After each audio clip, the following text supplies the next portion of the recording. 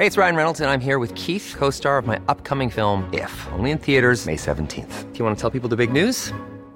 All right, I'll do it. Sign up now and you'll get unlimited for $15 a month and 6 months of Paramount Plus Essential Plan on us. MintMobile.com/switch. Upfront payment of $45 equivalent to $15 per month. Unlimited over 40 gigabytes per month. Face lower speeds. Videos at 480p. Active Mint customers by 531.24 get 6 months of Paramount Plus Essential Plan. Auto renews after 6 months. Offer ends May 31st, 2024. Separate Paramount Plus registration required. Terms and conditions apply if rated PG. Greetings and salutations. Thank you for lending an ear to the voice of the times for Saturday, December 30th, 2023. For today's editorial: Filipino fishermen caught in crossfire in WPS. On December 8th, the Thomson Reuters Foundation published a distressing article detailing the plight of Filipino fishermen, mostly hailing from Zambales, who have been driven to financial near ruin by the ongoing aggression of China in the West Philippine Sea, WPS, particularly around Scarborough Shoal, Bajo de Masinloc.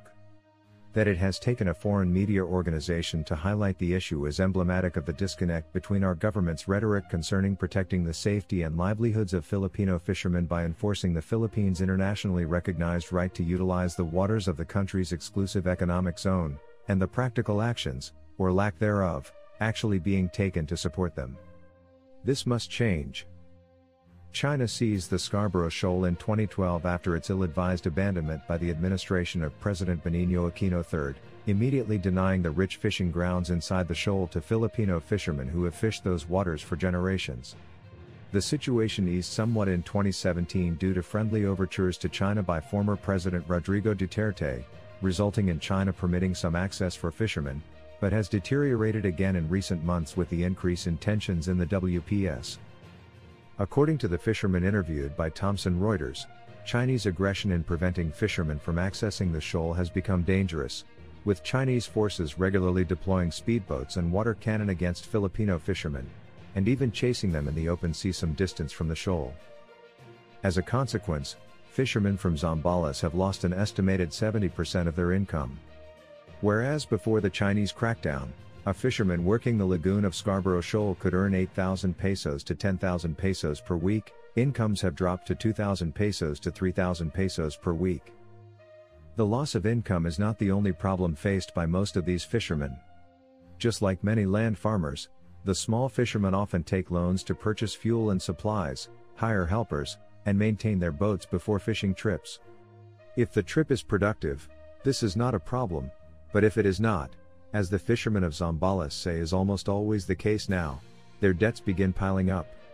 To make matters worse, not only is fishing in the deep sea away from Scarborough Shoal less productive, it costs more in fuel and other supplies. Growing debt, low incomes. The fishermen did acknowledge that the government, mainly through the Bureau of Fisheries and Aquatic Resources, BFAR, and local government units have made some efforts to provide a measure of livelihood support. For example, has an 80 million peso program for alternative livelihood development and provides some supplies, such as fuel, food and drinking water, to boats at sea. The fishermen expressed frustration, however, that much of these support efforts are wasted. For example, a seaweed farming program intended to give fishermen an alternative source of income was implemented in areas unsuitable for growing seaweed. The fishermen also said that many donated boats are no good for long fishing trips. And to whatever degree the government may claim to be helping fishermen caught in the crossfire in the WPS dispute, the proof is in the outcomes. Many fishermen remain burdened with growing debt, and incomes that are so low that basic subsistence is a daunting challenge, and managing loan obligations is completely out of the question. The plight of the fishermen affected by the dispute must be addressed in a comprehensive, productive manner by the government. A mere 80 million pesos in one flawed program is by no means adequate.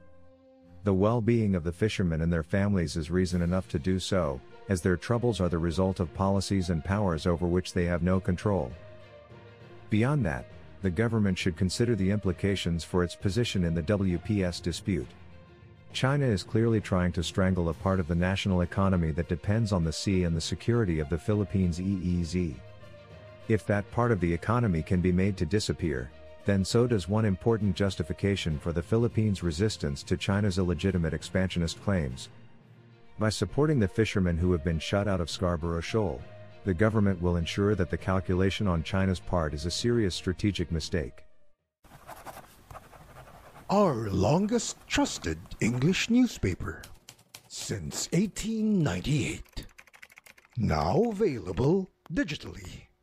Computer, order the Manila Times Digital Edition. Subscribed. Get the Manila Times Digital Edition for less than 2 pesos and 50 centavos per day when you sign up for 1 year. The Manila Times, news source of choice, trusted since 1898.